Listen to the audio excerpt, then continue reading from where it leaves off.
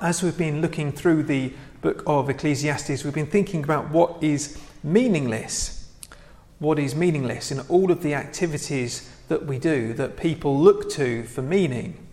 But actually, when we think about things, from the perspective of the fact we all die, then actually that does turn so many of all of the things that we look to for meaning in this life to be meaningless without God. One of the twists that Ecclesiastes now kind of springs upon us is that one of those meaningless activities can be church. One of those meaningless activities can be church, depending on how we approach it.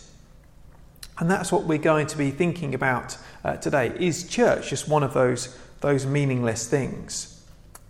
And this is what he says, the teacher. He begins, guard your steps when you go to the house of God. And what he's saying is, look, be careful. Church is not simply something which is a ritual, which we just do. And that's what he's meaning there, that we need to be careful in the way even that we go about the religious, in inverted commas, things that we do. Even in the going to the temple, going to the house of God, going to church, we need to be careful how we do that, not to make that into a meaningless activity. And he gives a contrast. He says, go near to listen rather than to offer the sacrifice of fools who do not know that they do wrong. So there's a contrast. There are people who go to the temple, who go to church to listen, and there are those, as he puts it, fools who don't know that they do wrong, who don't know that they're doing the wrong thing. Now, listening is something which is a very important thing in the Bible. Listening is something which we are commanded to do many times. So, for example, Deuteronomy chapter 6, verse 4, which is something that the people of Israel would say every day. Hear, O Israel, the Lord our God, the Lord is one. Hear, O Israel. That's what God commands. Hear, O Israel. Listen. The Lord our God is one Lord. And then think about what Jesus said when he was being tempted by Satan in the wilderness. Actually quoting from the law, from Deuteronomy. It is written, man shall not live on bread alone, but on every word that comes from the mouth of God. Now, how do we hear the word of God? Is by listening, or, by reading perhaps, but by listening in that sense, by listening to what God has to say to us. As I was preparing for this, I came across a quote which I found quite helpful, which says, the ear is the Christian's primary sense organ. Now, that we are to be, as Christians, we are to be people who listen primarily to God.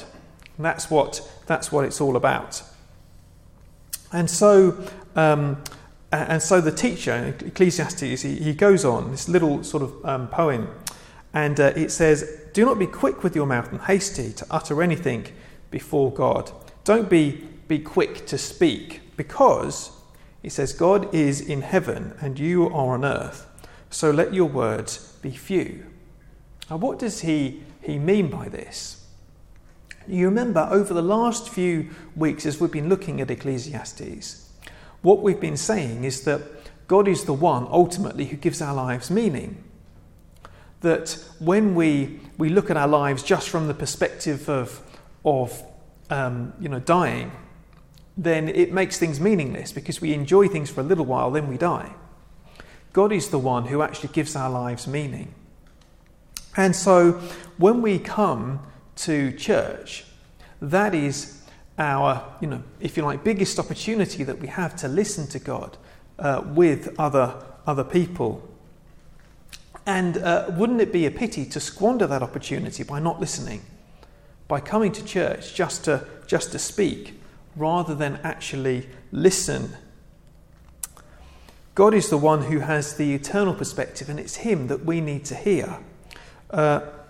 It's so easy, isn't it, to come to church, I think, with our own preconceptions and with our own agenda. I remember back a few years ago now, a church we used to go to at Christmas time. It was, I think, the Christmas Eve carol service, and I was sitting, it was sort of packed out, you know, as these things are on Christmas Eve. Well, it was back then, probably won't be like that this year.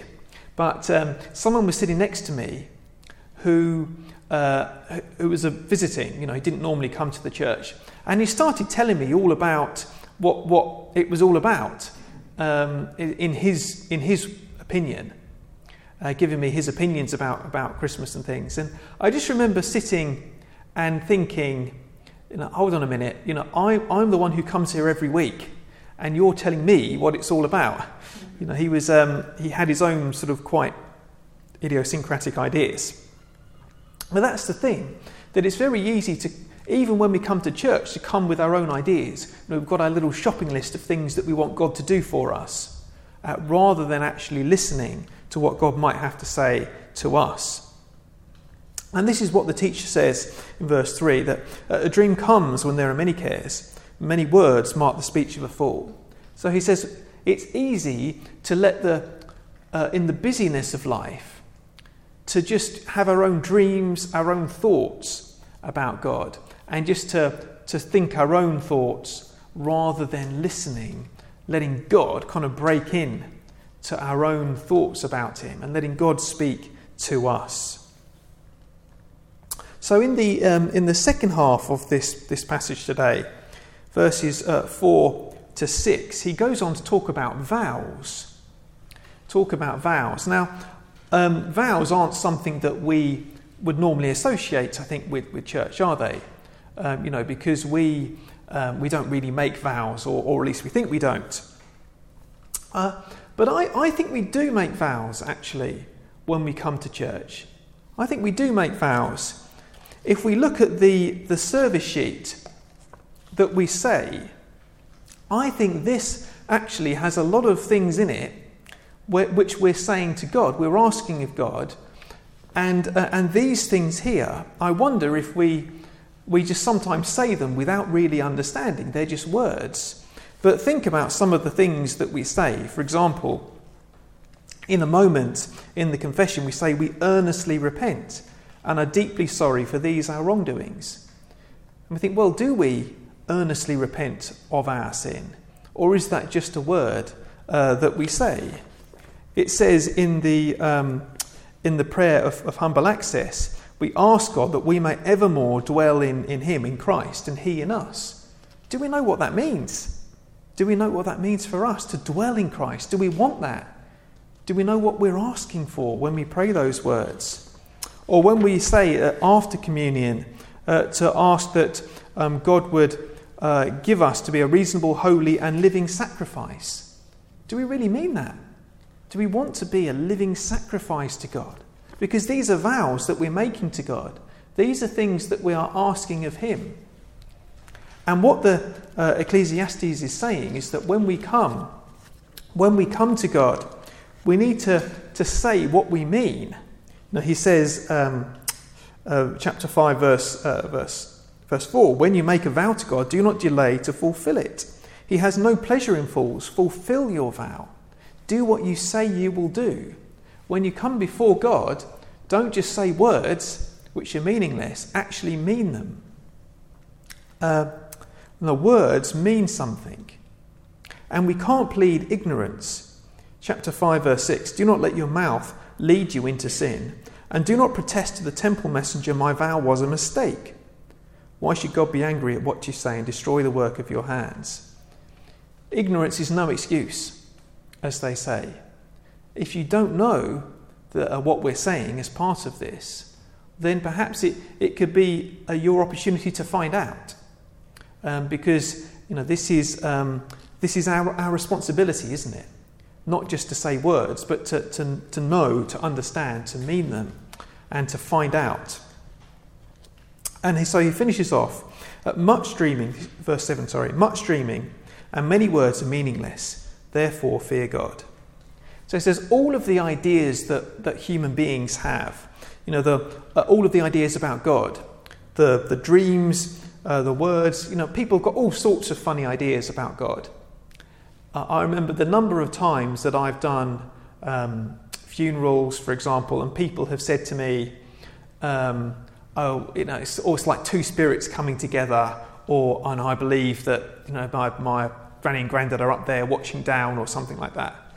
And people have got all sorts of funny ideas about death and about heaven and so on. Don't listen to what God has to say to us. And this is the important thing, that we need to listen, because it's, at the end of the day, our ideas are only human ideas. They could be wrong, but God is the only one who has the truth. So therefore we need to fear him.